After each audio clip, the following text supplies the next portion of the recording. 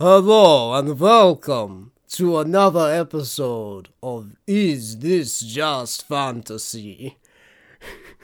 a book club hosted by me, Geordie Bailey. And by me. Sorry, Geordie, I'm so sorry. What is it? Dead canonical? Hello and welcome. I am Dud Gone. I can't do it, my friend. But I'll tell you what I am. I'm the man who's gained a new fear this month. And that's the fear of being cooked alive in a very small space. This it is. I will stop now. I didn't tell Duncan that I was going to do that. Do tell, Duncan. Do tell. Why are you afraid of being I cooked think it's alive? a very normal. You afraid you won't taste good? I think it's a very normal fear. I think, you should have a sensible level of fear of being cooked alive. And to avoid situations where you being cooked alive might arise.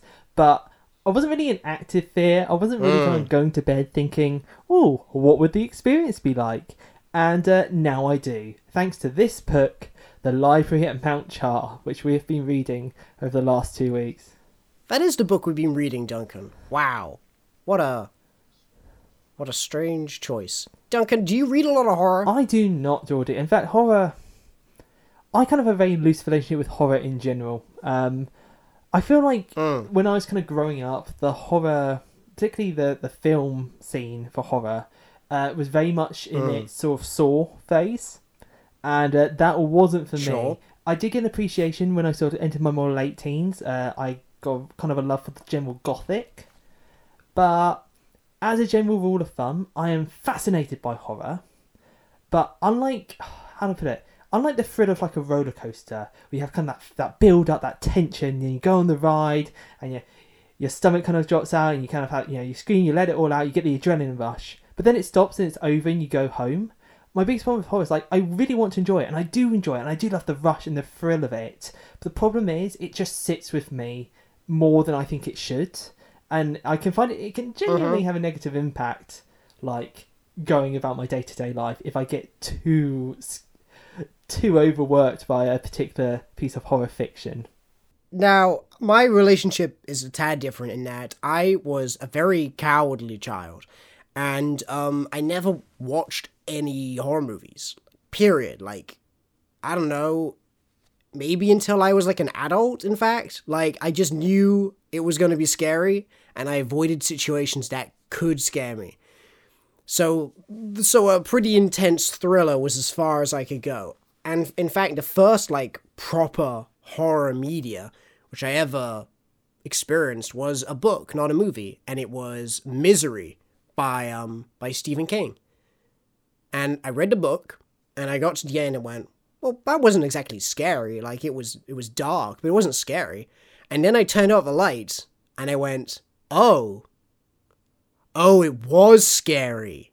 Oh, no. That's a great kind of example. I also read a Stephen King book where I had a kind of a similar journey, but mine one was The Shining, where I was like, oh, I'm more intrigued, really, with where the plot's going. And then, like you said, then you turn the lights, and then it just sits with you. And it's like, oh, I'm not enjoying this bit. These days, I'm a lot more open to horror, but I only tend to watch it with girlfriends. Like, to me, it's become a sort of, like, date night movie, which is a weird thing to say, but it is a movie that you get to hug in, you know? Like, you go, ah! And you squeeze your partner. That's nice. I'm going to stick to rom-coms for that kind of vibe. I think, though, you make a good... Coming up a little element there, thinking about sort of horror movies, and something which I think often gets corrected when you move over to horror literature. One of my biggest issues that I used to have with horror movies were those sort of, like, last-minute scare, fake-out endings. And it used to frustrate the hell out of me when you do that last minute, like, oh, but the killer's still out there. And it's just like, well, that's not actually ending. Or the ending where all the characters you root for, like, they all end up dying. And you're like, okay, thanks, I guess. Whereas I feel like in a lot of books, at least the small pool of horror-centric books that I've read, you don't get that. Stephen King's a good example. I think, although his office books go to kind of horrifying places, I think they tend to have, emotionally satisfactory endings. Or Sure, so it's not exactly like grim at the end. It's just scary throughout, and then they get away. yeah, a key example of I think one of my only kind of like horror films I really like is the films in the Scream franchise. I know they're like Sure. semi borderline on the kind of parody angle a little bit, but I always just like them as a slasher film where the killer gets unmasked and they get killed. Like it has an end, and it's almost was it Roald Dahl or C.S. Lewis who kind of no Don Bluth, animator, completely different. Yes, who said, right. I know what you mean. Children can handle anything as long as you give it a happy ending, and I think that's my philosophy on basically even in adulthood. It's all fine, but you've got to give me that like a decent, not even happy, but like a definitive ending. Duncan, were you kept up at night by this book? No. Nah, me neither. I wouldn't. It's definitely a horror, but it's not scary. It's not. It was, I think, the opening sections of this book, when you don't really know what's going on, and it's a bit disorientating, carried the most. And there's certainly elements here I think it's worth us kind of addressing now. There is some material in this book that, well, it deals, there are scenes, not necessarily depicting sort of like sexual assault, but depicting the lead up to, and people addressing it after the fact. Which is sort of disturbing. It makes you feel uncomfortable. Yeah, it's a deeply grim book. You know, like the horror of it comes in two ways. The book is The Library at Mount Char, and the horror in it, one half is very straightforwardly, you will see disgusting stuff happen. People get ripped apart, eaten by lions, see people's guts hanging out, and like Duncan said, topics around sexual violence are present in the book, alluded to in several scenes, and as Duncan said, you sort of see the pre and post events surrounding it. But the other aspect to it is, would you call it cosmic horror, Duncan? Like, what would you categorize it as? That's a very good question. It certainly plays around the field of cosmic horror. I almost want to say it's more nihilistic horror, if that's a term. Cosmic horror is nihilistic horror. Well, then that's what I would have to contribute to it. This book, there's a kind of major element of these sort of unknown powers above humanity, which is maybe I would also say that calling it nihilistic is absolutely crazy. Like, it is not a nihilistic book in the slightest. It's almost the opposite. Well, that's why I think it almost undermines its own horror. It's the opening section and a good deal of the novel. It plays this sort of nihilistic angle, this nihilistic threat, but then the ending is a lovely swerve, and it's like actually incredibly hopeful. Well, Duncan, that's what you said. You're the one who said like your favorite type of horror story is one that has like basically a happy ending, like the good guys get away. And I'll be honest, I think that's why I really loved this book, and I recommend it like to anyone who doesn't feel. So I feel like I'm jumping to the end of the story here. To people who don't feel put off by the sort of topics that we've already mentioned that are contained within, I recommend this book. I found it was odd. It took me places I didn't expect it, and weird is the word. It is weird, but it's also that weirdness, that unsort of canny tone.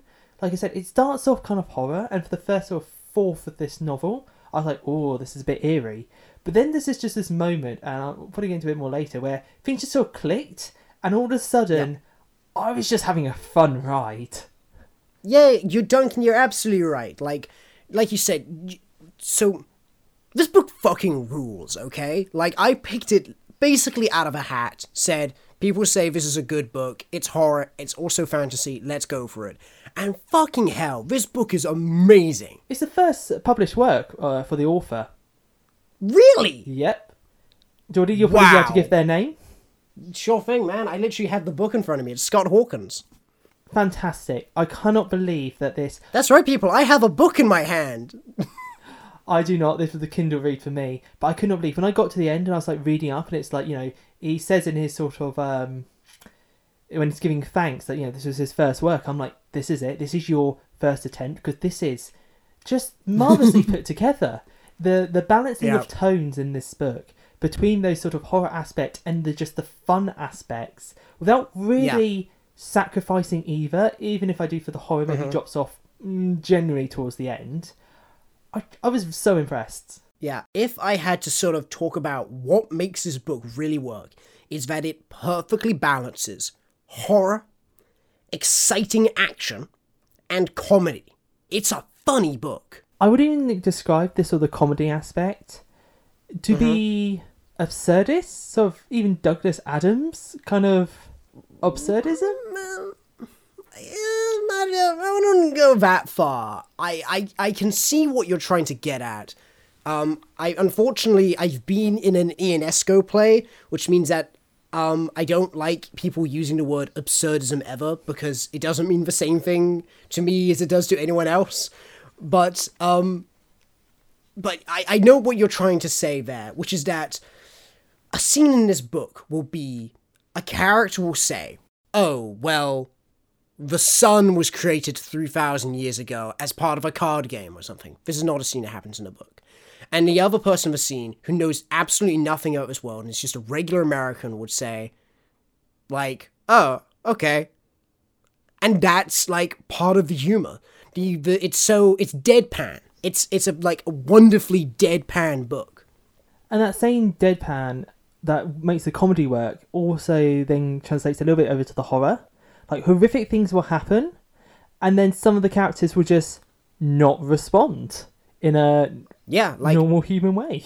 Exactly, and that's sort of, to some of the horror in the first part of the book, which you're talking about, especially Duncan, it comes from the fact that awful, weird, horrible things happen all around this collection of characters, and the narration will just casually mention that it is happening, or that something has happened, or draw up a memory of events that have already occurred, and no one will note upon it.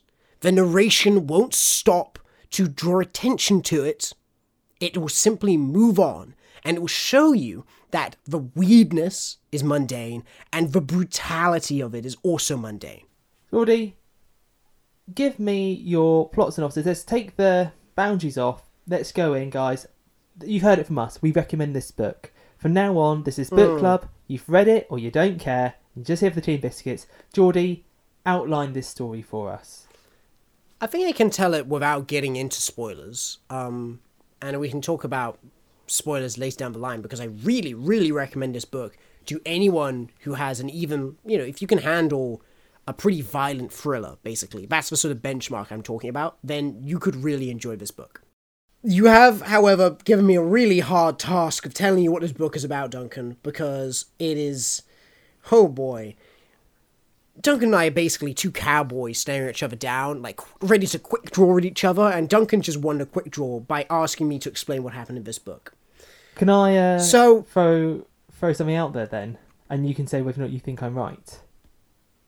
Yeah, sure. I think I am equal to the challenge of telling you what this book is about. Well, I want to say first, this book is about a dysfunctional family. I disagree. Okay. What's this book about? So, there is a character called Father. Father is not a god. They make that quite clear.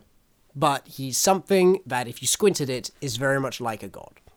Father lives in a special library, which contains all knowledge. And he has 12 children who he has raised into adulthood, who serve as his librarians, who learn the different disciplines which he teaches, which give him all his power. 12 disciplines, 12 librarians, one to each discipline.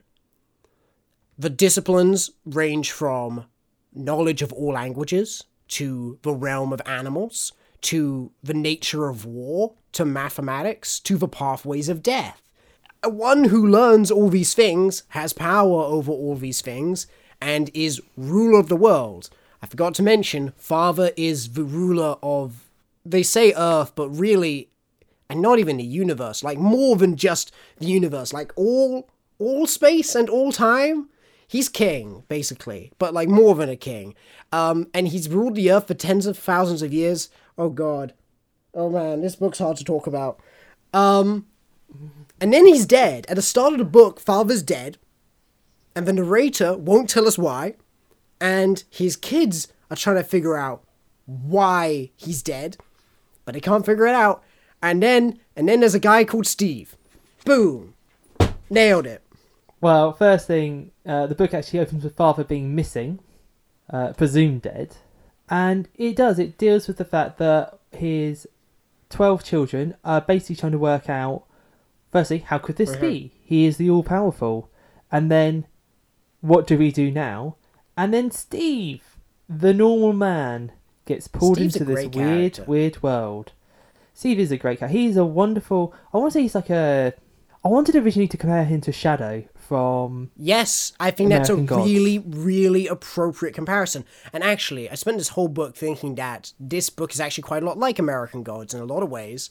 And I'm surprised that you were the first person to mention that. What I'm more surprised at, yep, given who wrote American Gods, I thought this book made Steve more interesting to me than Shadow. And I think it's because Steve, unlike Shadow, is quite the optimist. Yeah, that's true. More upbeat.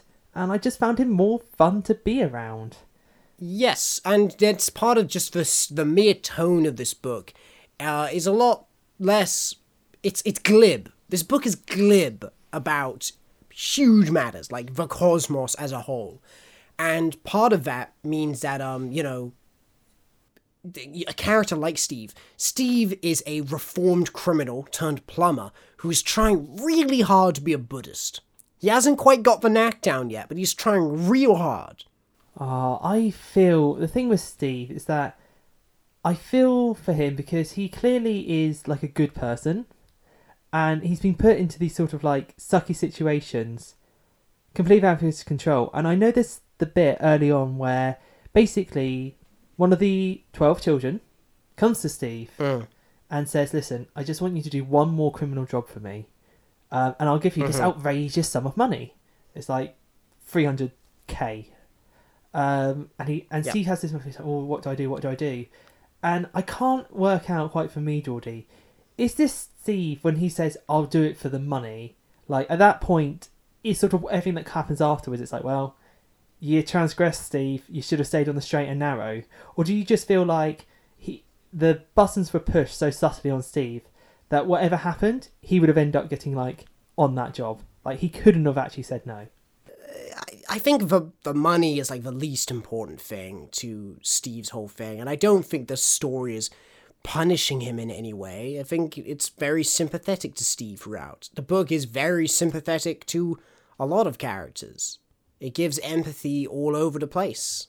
I'm thinking that statement through, and through certain characters, but actually, as I address it, even the characters in this story that are very much presented as the villains, such as one of the other children, who I actually can't remember his name. I really want to call him Adam, but I don't think that's true. David. You see the connect. Adam is father. Adam is father. David is his son. Connections. Even these characters who are presented as being the most violent, the most uncouth, to be honest, they commit like horrific crimes. There's a nice element linking back to what I just said about Steve, where I got the sense that like he's sort of stuck into this path. You know, people are either subtly manipulating him or sometimes very unsubtly manipulating him. You feel like, well, they've been kind of brought up to play certain roles so that certain things can happen. Yes, and I would say that the place where you said that this book is about a dysfunctional family, I quite dismissively said, no, it's not. And the reason why I said it is that, for the most part, I don't consider characters like Caroline and David and Michael to be family. They don't consider each other family. But Father is very deliberately named Father. And very much this is about people being raised by a deeply, like, cartoonishly abusive man. And the psychic damage that's been done to them over the years, under his tutelage, has formed them into these strange, twisted people who do strange, twisted things. So I'm going to push back on you when you spoke about family, because firstly, I think that father-daughter relationship, firstly, is family. And I know you said, well, the other characters, the other children, they're not presented as family, because they're, firstly, not saying that it's any less a family, but they're adopted children. They clearly are having sex with each other. That's very explicit, so that element isn't there. But they are the only people who I mean, that's pretty concrete. they're the only people that sort of understand each other, have gone through the same trauma, and they speak to each other as family. And No, they don't. They call each other friends. They never call each other brother and sister. They never consider each other family. have I misread this? They constantly are calling each other, we're friends, to reassure one another. And another thing you could say is they're not even friends. They're all pawns. But, that's just how it is. Father is the father to each of them, but they aren't relations to each other. It's like he has 12 separate families. Alright. I am backing down, people. And as I think over this book, I can see, because you're right, the focus of this novel isn't in them talking through their experiences together. It's about the narrator, sort of, who's one of the children, sort of concluding and sort of processing the traumas that both she's experienced and she's witnessed everyone else experience. But it's not about them interworking and coming together to process it. All right. It certainly is not. And indeed, you could even say that a lot of them aren't even really characters. Oh, I'm going to come out and say, you said there were 12? Oh, I forgot there were 12. I could honestly say that there's only 5 that... I can't remember, more than 6. This is not really the fault of the author. He clearly, he doesn't care. And that's fine. He just needed it to be a lot of disciplines. And so he didn't really care how many disciples there were, I think. It's the dwarves and the hobbit. It's a funny list of names, except it's not even that. But it is. They're just a list. They're just check marks. Duncan, can you try and recite the disciplines? Of course. So you have our main character, Charlotte, who is languages. Caroline. Oh my god. Our main character. My god. Do you know what? It's because it's normal names. It's the opposite of normal. We're at number 1. No. See, fantasy names are hard, but normal names are even more challenging. Caroline, languages. Michael, animals. David, war. Margaret, the way of the dead. Sure. Then you have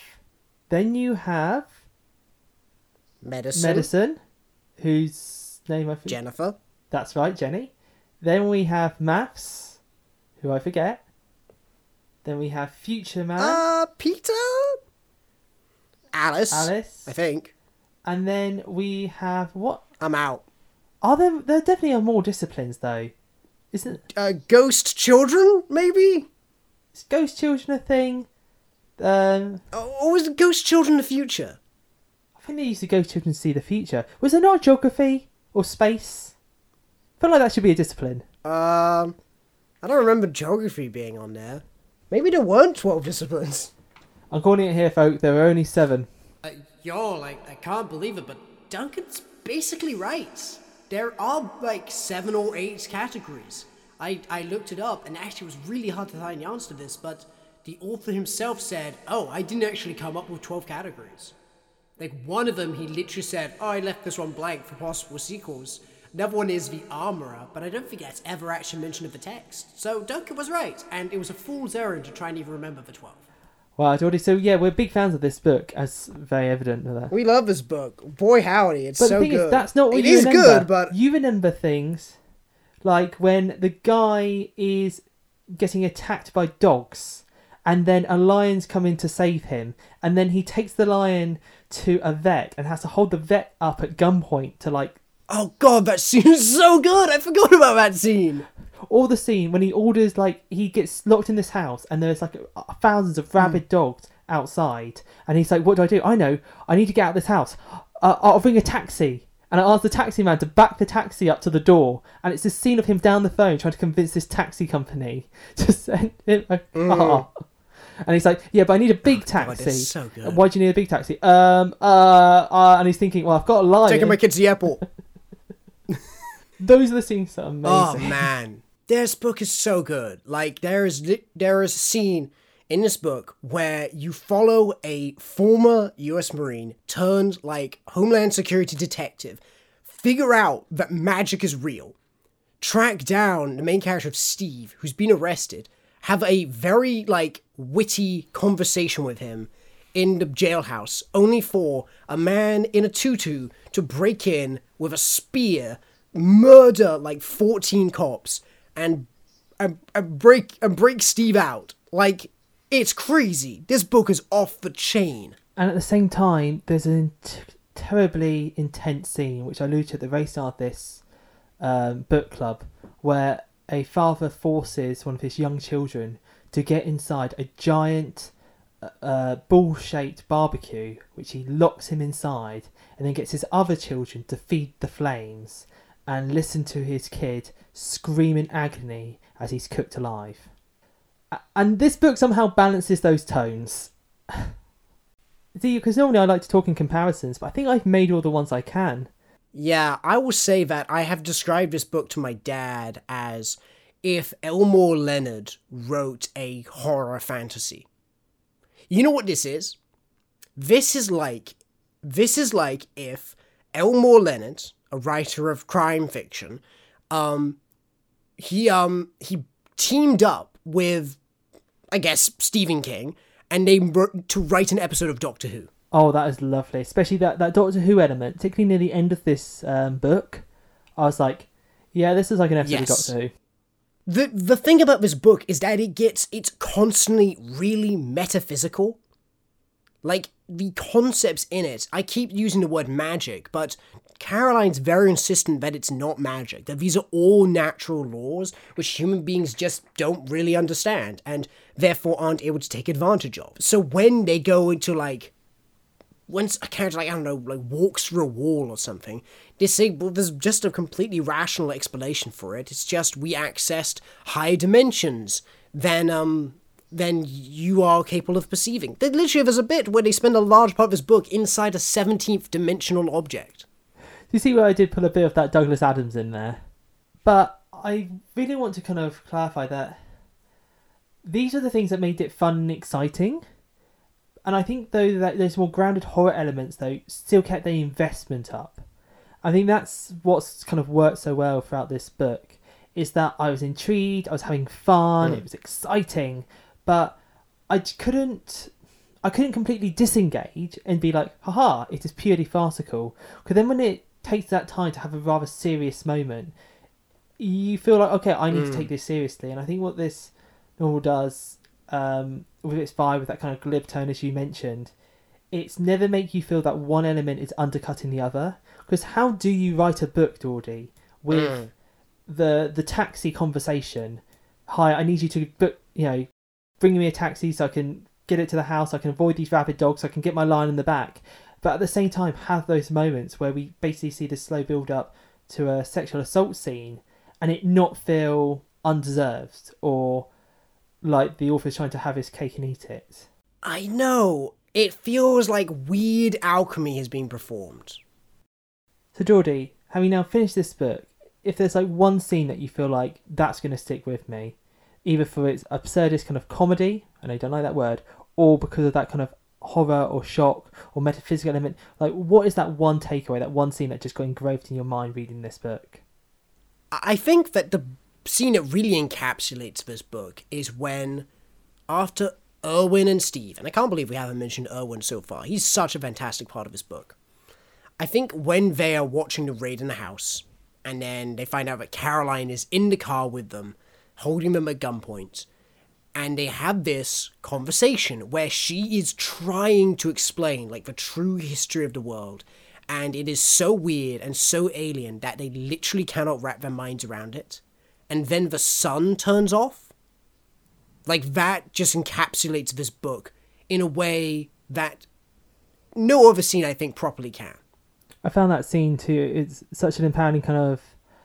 It was like making them having to kind of check their worldview. They're kind of falling back on that, no, I've been told this, I've been told this. And her just go, well, look. And then they go and get guacamole. And it's another kind of beautiful scene. Duncan, I think we have to sort of, at this point, we can't keep talking about this book with our eyes closed. We have to really actually talk about the characters and the stuff that happens in the book. Because so much of this book is about unfolding what has actually happened. And I feel like the way this book unfolds, despite it being so weird, is predictable in a certain way. And I think that's kind of to its strength, the fact that you can sort of see down the line of where it's going and still be surprised at so many junctions. But I think we're going to have to start talking about it. No, you're probably right. This is sort of the point of no return. I think to really talk about this book then, we need to actually dive into the narrator, into Caroline, and address her, because this is her story. Mm-hmm. Steve is an important part of seeing it, but fundamentally it's a story about Caroline. And there's so many ways that I feel like you could frame it in a sentence. It's in a way, it's sort of a coming of age. It's her moving past the parent. Yeah. It's about her coming to terms with her trauma. It's about her gaining perspective. It's a coming of age story for a god. Oh, that's a beautiful way to put it, and I have to agree. Yeah, it's about someone gaining all the power in the universe and then learning how to use it. And also gaining then perspective on how others before her have used that power. Mm-hmm. And I think that's sort of a really key element. It's not just about her learning how she's going to use the power, but then also then finally being able to understand when she comes into her power, why her father before her acted the way he did. Yeah, that's right. And the fact that Steve as a character acts as a tool for us to see through. He's not just serving the purpose of an everyman. He doesn't just, in the same way that so many fantasy novels, they bring in someone who knows nothing about the world so that they are a fresh pair of eyes that we can see everything through. That his perspective is the perspective of compassion, the perspective of forgiveness, and that, after seeing all these horrible things happen in the story, Steve, who's basically an ordinary guy, is trying really hard to look at things with grace, to forgive people for bad things they do. Not because he's a saint, but because he's just a guy trying to be good. But it also, I think with Steve, it helps as this outsider looking onto Caroline and her trauma and having to try and say, I didn't go through what you've been through. Yeah. But nonetheless... Exactly. Compassion. Steve's just great. He's that element, isn't it?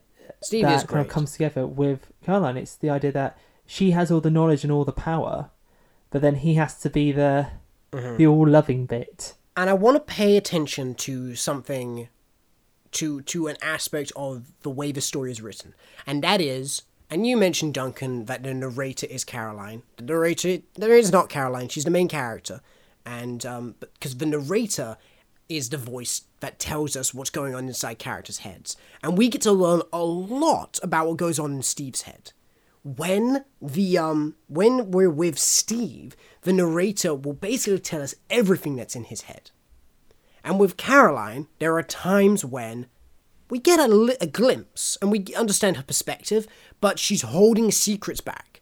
And we can tell because, once again, the narrator alludes to stuff but doesn't tell us. We know that Caroline, to a certain extent, is lying to us. And then there's our third perspective character of Erwin. And Erwin gives us nothing. Does he give us nothing? There's one chapter wherein Erwin, we learn a ton about his past. We get taken through it step by step, and a lot is still left out. But when Erwin's walking around, it's really focused on dialogue. You hear what he says, and we see the way he interacts with people somewhat. We get a scene where, he's a bit frustrated with being recognized in public. But take his conversation with the President of the United States. It is literally just, Erwin said this, Erwin did that. The other people in the room reacted in this way. But you don't get shit about Erwin. See... Now, you've called me out earlier about the narrator not being Caroline. Yep. I still read this book as if it was.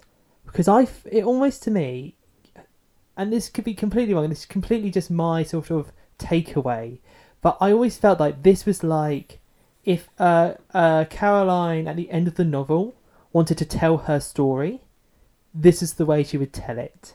Because she wants you to be in Steve's head. She wants you to feel with the person who brings the empathy, whereas Erwin is just there because we need to see those scenes. Am I grasping at straws there? Am I seeing something that doesn't exist? I would disagree, but for one chapter and 2 pages in that. And that is when it's one of the final chapters in the book, and it's when they're in the library, just her and Steve. And Steve has been there for a month. And I think that chapter, the narrator is very much in her voice, because it reports on what Steve has said. It reports on what Steve has done from Caroline's perspective, and then in brackets it's told us Steve's perspective on it. I'm going to grab my book and recite it, in fact. I always feel this can be such a interesting comparison where, again, key example, read the same text, very different takeaways, and I don't know if I made this decision very much early and that informed the long read, or whether or not this decision was taken at the end and I've sort of applied this in hindsight. This wasn't surprising. The list of things Steve found objectionable was long and growing. It included the library itself. How can a furniture just hang off a ceiling like that? It's creepy. The jade floor. Jade isn't supposed to glow. The apothecary. What the hell is that thing? I'm out of here. The armory. David's trophies made him throw up. The Palapi language. It sounds like cats fighting. Her robes. Did you borrow those from Death? She hadn't. And of course, Caroline herself. Just ask and he'd tell you all about it. The all in particular is very much her perspective, that she's frustrated and getting tired of him and is complaining. That being said, I kind of think that it's just because it's third person limited. Like, I think if you go back to a Steve chapter, the narration would be in Steve's voice, because it just picks the chapter that it's about and it follows their voice. So I can't disagree with you, but that still can't shake my belief that I read pretty much this entire thing in a consistent narrator's voice, whether or not I was meant to or not. Your experience may vary. Going back then to Caroline, Geordie, what do you make of her codex being languages, and this making her sort of the successor? I was really interested by that. I kept thinking, why choose to make our perspective character a linguist? Because we've read another book where the main character was a linguist, and it was really important to the themes of the story. That being Strange the Dreamer, where language and the beauty of language and communication was the main theme of the story. The idea that the only person who could solve the conflict was someone who could communicate between two sides, or allow two sides to communicate. Why in this story is language so important? My perspective on this was that it's important for 2 reasons. Number one, it's because language is understanding. And that's how I feel it was framed in this story. It was the understanding for Caroline to then be the one speaking to the Americans, and to then be able to then, by learning their language, she learnt their culture and could then actually connect with and then empathise with other people. It's also shown as understanding because, quite obvious, very explicit, that it's the knowledge of all of these codexes that gives you power. Thus, the one that can... Yes, that was my perspective on it. You know, scientifica est something. Knowledge is power? Yeah, you got it. Scientia potentia est. I think that's it. Beautifully spoken. I can't speak for validity of that. I apologise for all our Latin speakers. If Geordie got that wrong, or better, got it right but completely botched the delivery. My only Latin I knew kind of growing up was a video game. It's a Rockstar game which had a Latin title in the UK. Do you know this? What? No? The guys who make GTA? Yeah, the guys who made GTA, but this game was set in a school. And in the US, it was called Bully. Ah. But in the UK, it was called Canis Canem Idit. Dog eat dog. Really? Yeah. I've never heard anyone call it anything other than Bully. I know, neither have I, but I have my PS2 copy to hand. And it says Canis Canem Idit on the cover. Does it also say bully on the cover, like, in big letters above that? It doesn't. And this is what confused me, because if it was like a tagline, I'd understand. But my PS2 copy just says Konosuke no What is MD. going on? That being said, I have seen, like, copies of Jaws where it doesn't say Jaws on the cover. It just says, we're going to need a bigger boat. So maybe it's that. I would love it if someone genuinely went into that movie thinking that was the title. Or got the vibe of the film wrong based on that title. Speaking of Jaws, do you think this book could ever be adapted to film? Could it? Could it be attempted? I mean, you could try, but I don't think you would want to. You could certainly try. And I think that's for a few reasons. One is the quite common issue you would see when a lot of people try to bring Lovecraft to film, and that some visuals... It's not scary. It's not scary. I think this one... Because Cthulhu isn't scary. Please see our episode on monster tier list for evidence of this. But this one does have a lot of very graphic violence. And I can see how that could definitely lead into kind of working for horror. But ultimately, I think the ending of this... Oh, I'll be honest with you, Geordie. Too big. I think if you were to do the ending of this, do you know how I picture it in my head? Like an old TV Stephen King adaptation. Like, with, like, Langoliers. Yes, I know exactly what you mean. Like the Langoliers. Of, like, the Black Pyramid existing and, like, flying through space. Funnily enough, the end of the book, which is actually, like, really toned down, considering the fact that it takes place inside a 17th dimensional object, is literally just about Steve killing himself over and over and over and being brought back to life. And that reminded me more of, like, a two-person play. And I sort of imagined in my head this play, which would be about, like, these two people are arguing, but you can't really figure out what they're arguing about. And it's only as you carry on through the play that you gain the context clues to figure out that one of them has died and then come back. And it's only, like, as the play wraps up that we really start to understand that, like, one of them, like, refuses to let the other one die and has to make peace with their being gone. Oh, Geordie, you have sold that to me so beautifully. I can see the stage, the lights of the stage, and I would want it to be one of those, like, minimalist sets. Yeah, absolutely. And you would want it, like, the way I would be directing this is that they'd be having this argument, and it would be this, it's the scene of Steve and Caroline, so you have no idea, out of context, just the end of this book, what's going on, and then it would always end with Steve, like, dying, and then you do the lights, and then very quickly lights come back on, and it's like it's just the next day, and they're continuing sort of the discussion / argument. That would be the intermission, if you ask me. Oh no, I would do it sort of periodically. I would do it, like, maybe 3 times. Lights go down me. I think the end of the story has to be, though, like, it is about it going dark and letting Steve go, like, just like this book is. What's happy? This book had a happy ending. Yeah, it did. Steve is dead, though. Oh, see. Okay. Context for those that have not read the book. Steve becomes a ray of sunshine, quite literally. He gets frozen in a moment where he's connected to the interdimensional space of pure joy, and this lights him up. So much so he becomes the new sun, and Caroline puts him up in the sky.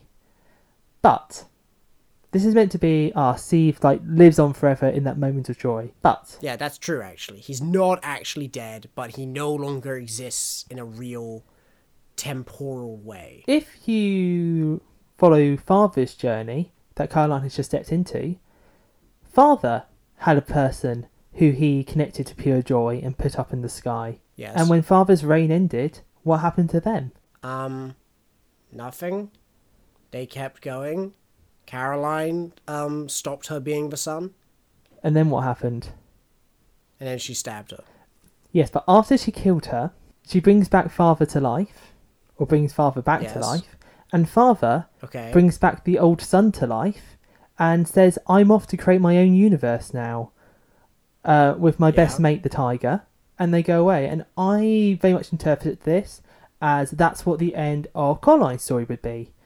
Michael represents who comes back at the end of this story, who was sort of Lord of the Animals, just as Father's Lord of the Animals, the tiger, came back to him, and the sun came down. And I read this as very like, this is like a cycle, you know. Caroline's the next one, but ultimately Caroline will get bored.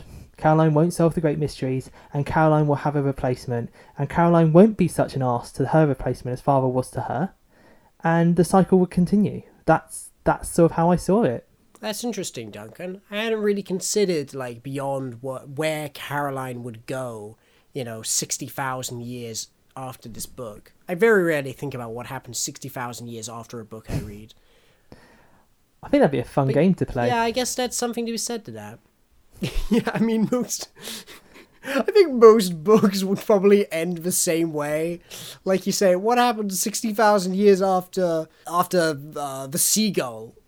Well, I guess the human race is probably gone. Yeah, but then you read a book series like Dune, and you go, what happens 60,000 years after Children of Dune? And it's like, well, the sequel, obviously.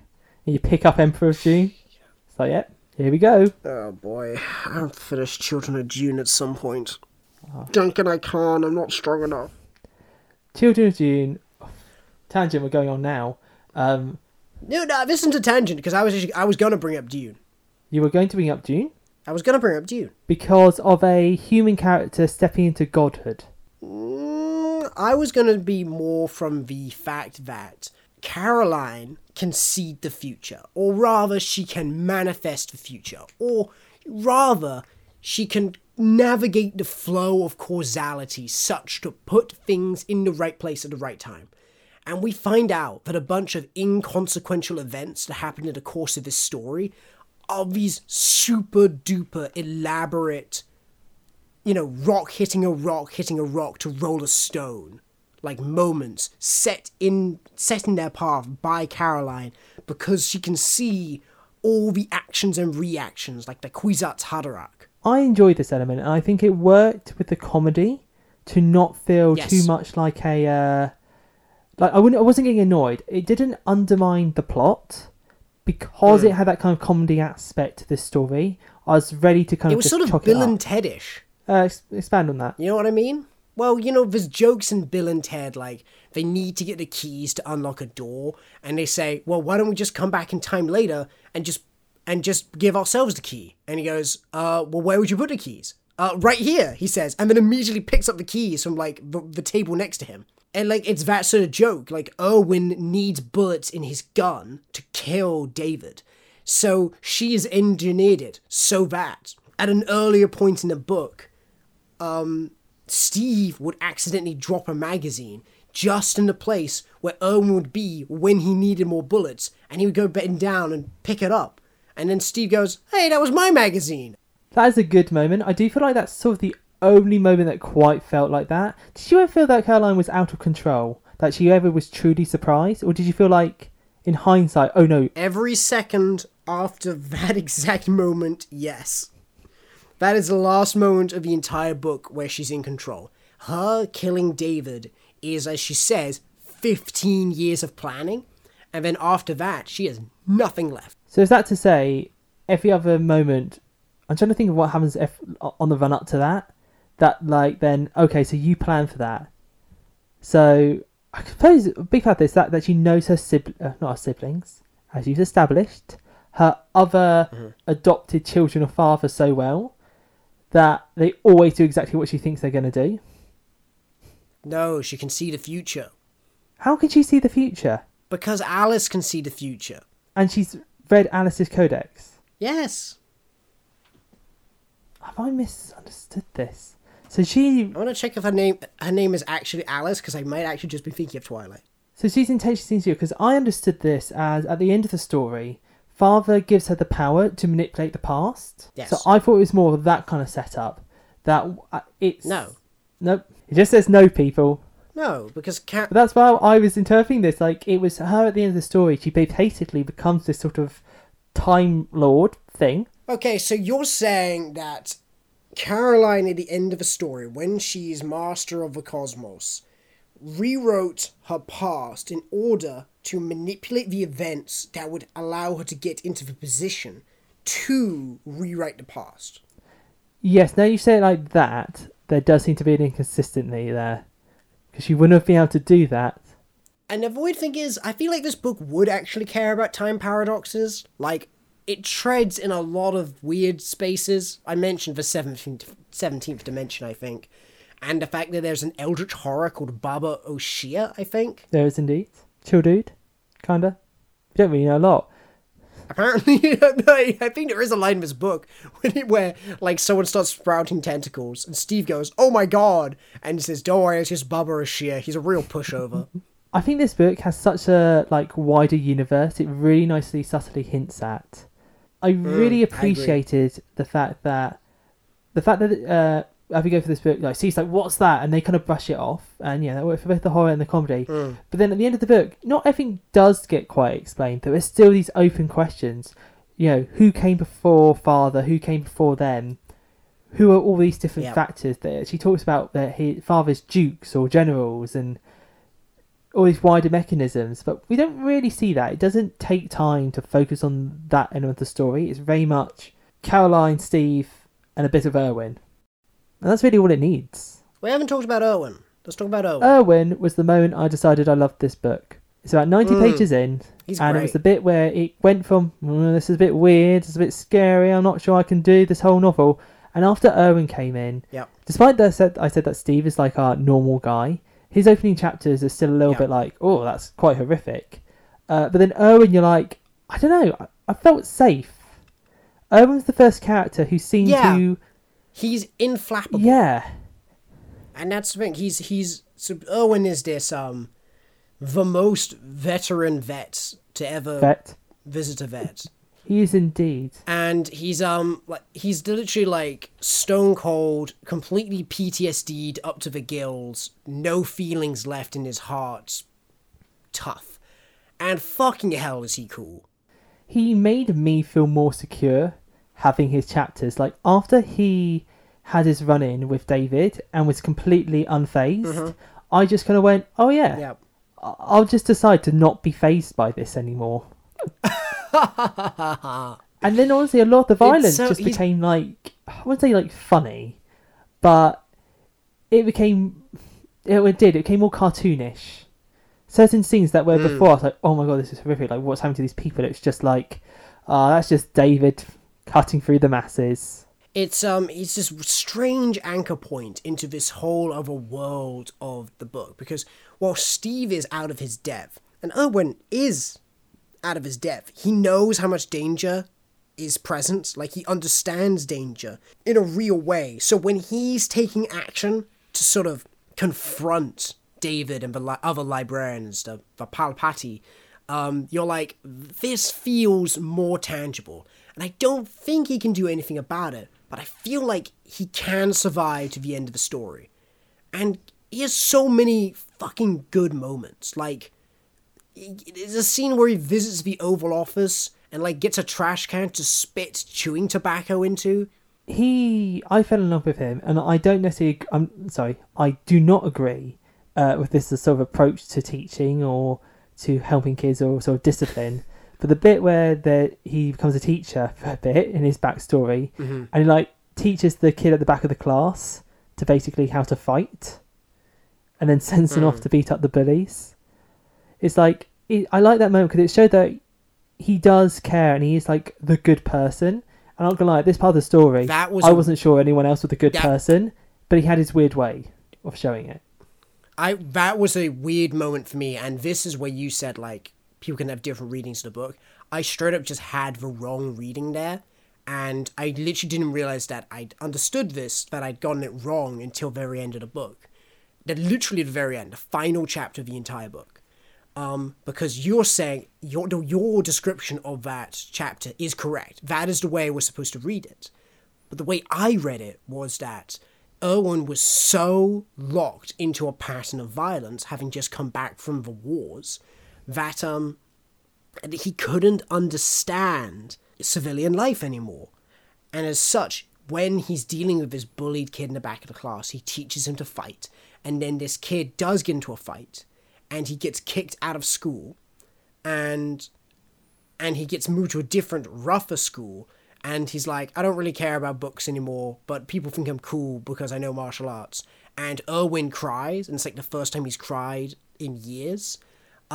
I took that to mean, Owen has realized that the pattern of violence that he lives in is not something that he can teach to others and then expect them to live productive lives, and he has to change his own life if he's to, move on from his own life of violence.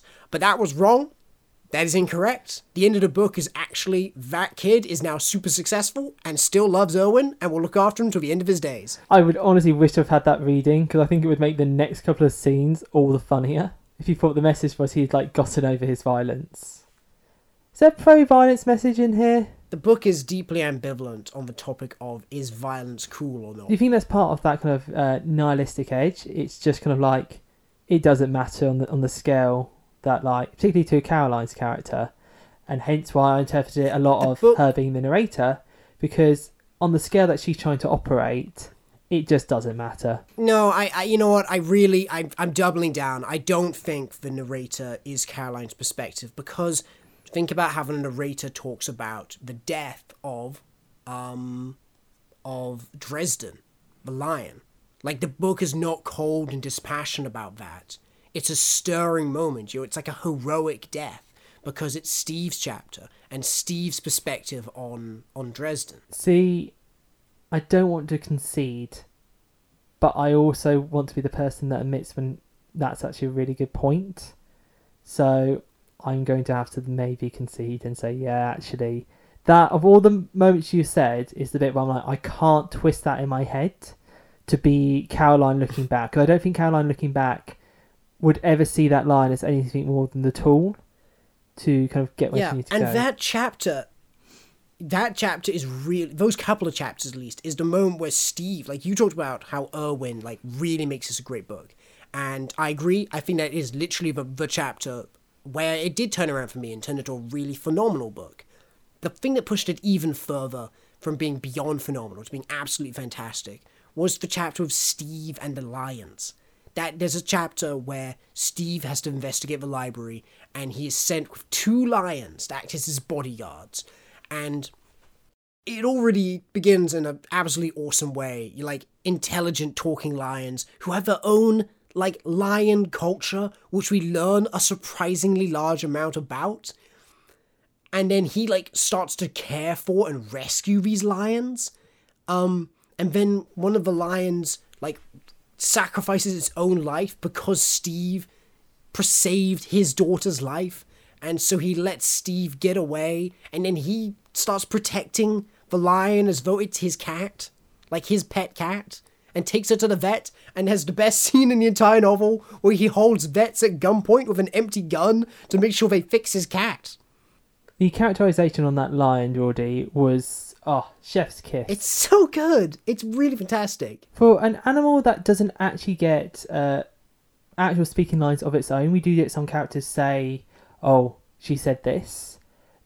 We get a wonderful insight into this creature and how it never stops being sort of, I'm not going to say a line. And that's right, because there's a chapter in this book which is literally from Dresden's perspective.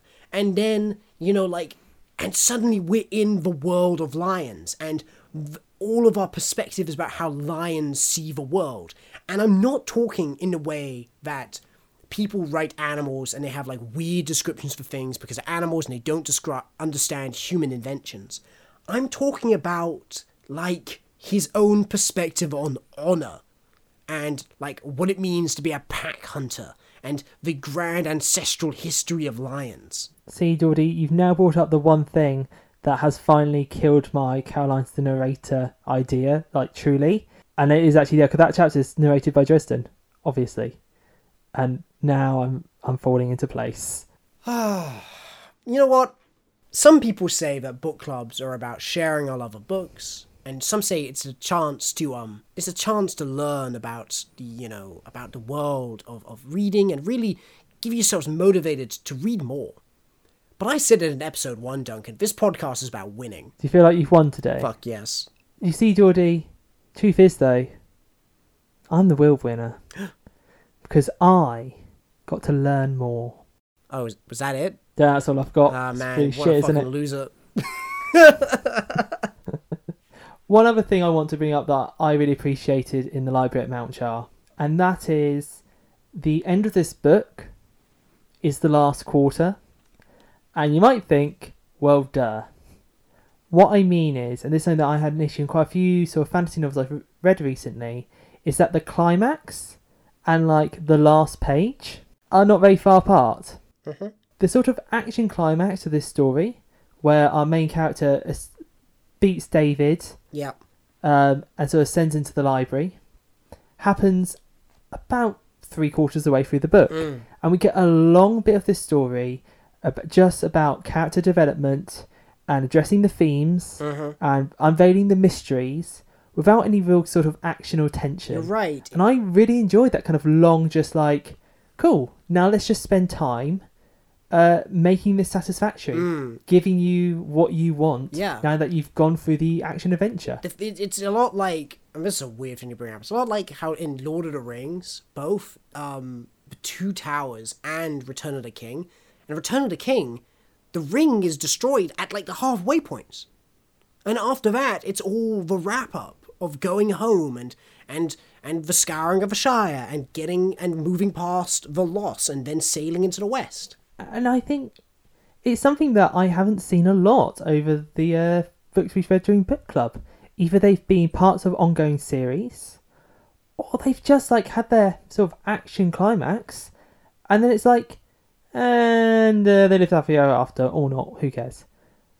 I think giving it this look, it almost, to link it back to the very beginning, it does the thing that it addresses the key point that I dislike in so much horror, and that's the satisfactory ending. And this gave one of the most satisfactory endings I have read. Yeah, it's fantastic. Possibly all year. Because it took its time, and it knew what was valued. This book wasn't about Caroline beating David, who's sort of the physical threat.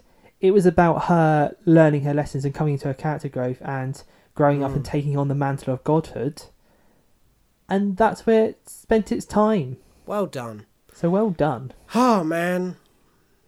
This book fucking rules. I really can't stress that enough. And I feel like I haven't even done it justice, even though I've said how great it is over and over and over in this book. This, more than anything, has made me feel so woefully unqualified to analyse literary text. But that's why we're not literary analysts. We're just two blokes hosting a book club. So I'm going to throw it out to all our other members of the book club. If you are a literary analyst or just someone who has a far better worded opinion, why don't you write in and tell us? You can do that at isthisjustfantasypodcast@gmail.com and give us your breakdown of the library at Mount Char. There's so much to dive into. So many points. I think we're going to finish wrapping up this Geordie, walk away and go, oh, that thing, we literally just didn't address this major theme. But that's the way of it sometimes. Ask me what we're doing next week. Make me. I will. Oh, okay. So, Duncan, what are we reading next week in our final part of our Halloween book club? I'm so happy you made the decision to do that. Well, Geordie, I'll tell you. Duncan, I have a great joke coming up. You're going to love it. It is a story, people. And for those who listen to our bonus episode on Guess the First Line of the Book, or whatever name we came up with, Geordie said that he'd made a guess at what I was going to select, and he'd written it down. Boy, howdy. Geordie? I sure did. You have it with you? I've never been more certain in my life about this.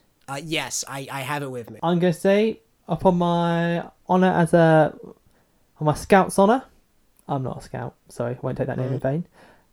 I have not changed this. This is truly my pick. How's best to do this? Do you want to reveal your guess first, and then I'll tell you? Sure thing, Duncan. The next book we are going to read on this podcast is Berserk. Geordie.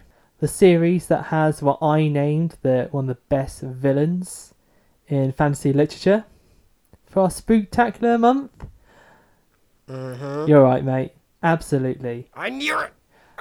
I'm so excited. I'm happy for your God, joy.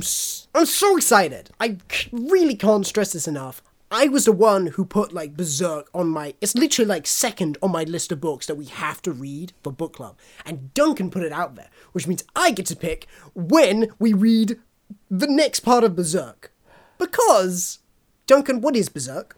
Berserk, ladies and gentlemen, is a long-running manga series. It Very has long running. many a chapter. So when I say Berserk, I'm not suggesting we read all of Berserk. In fact, No. I'm only putting out there the first 2 story arcs. Yes. So for those interested, you can buy the paperback volumes. I believe it goes up to volume 14. Collects the first arc called Black Swordman, and the second arc known as the Golden Age arc.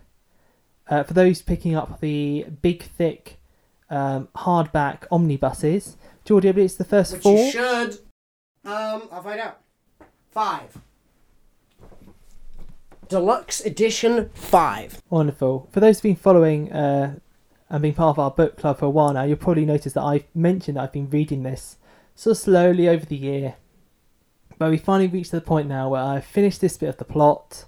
I'm so excited to talk about this. Geordie, I imagine this will be maybe less of the deepest ever dive into Berserk and more of just a recounting of our own experiences with it. What experiences I've had. Well, we shall see. We shall see how our conversation ends up. I have read Berserk 5 times. I first read it when I was 16 years old. That was a third of my life ago. This has been with me a long time. I will be a first timer, and I invite all the first timers on Berserk to come along. If you've never read it before, I can tell you now, I think you should go and read it. Although it's literally the best fantasy series of all time. An important content warning over Berserk. Yep. Casual Google search will give you the details. Yeah. But that will be in 2 weeks' time. Looking forward to seeing you all there. I'm so excited. I can't wait. This is going to be amazing. Your joy brings me joy. I've been Duncan Nicol. Ah, the children of the night. What beautiful podcasts they make. And that was Geordie Bailey. Good night, everyone. Good night.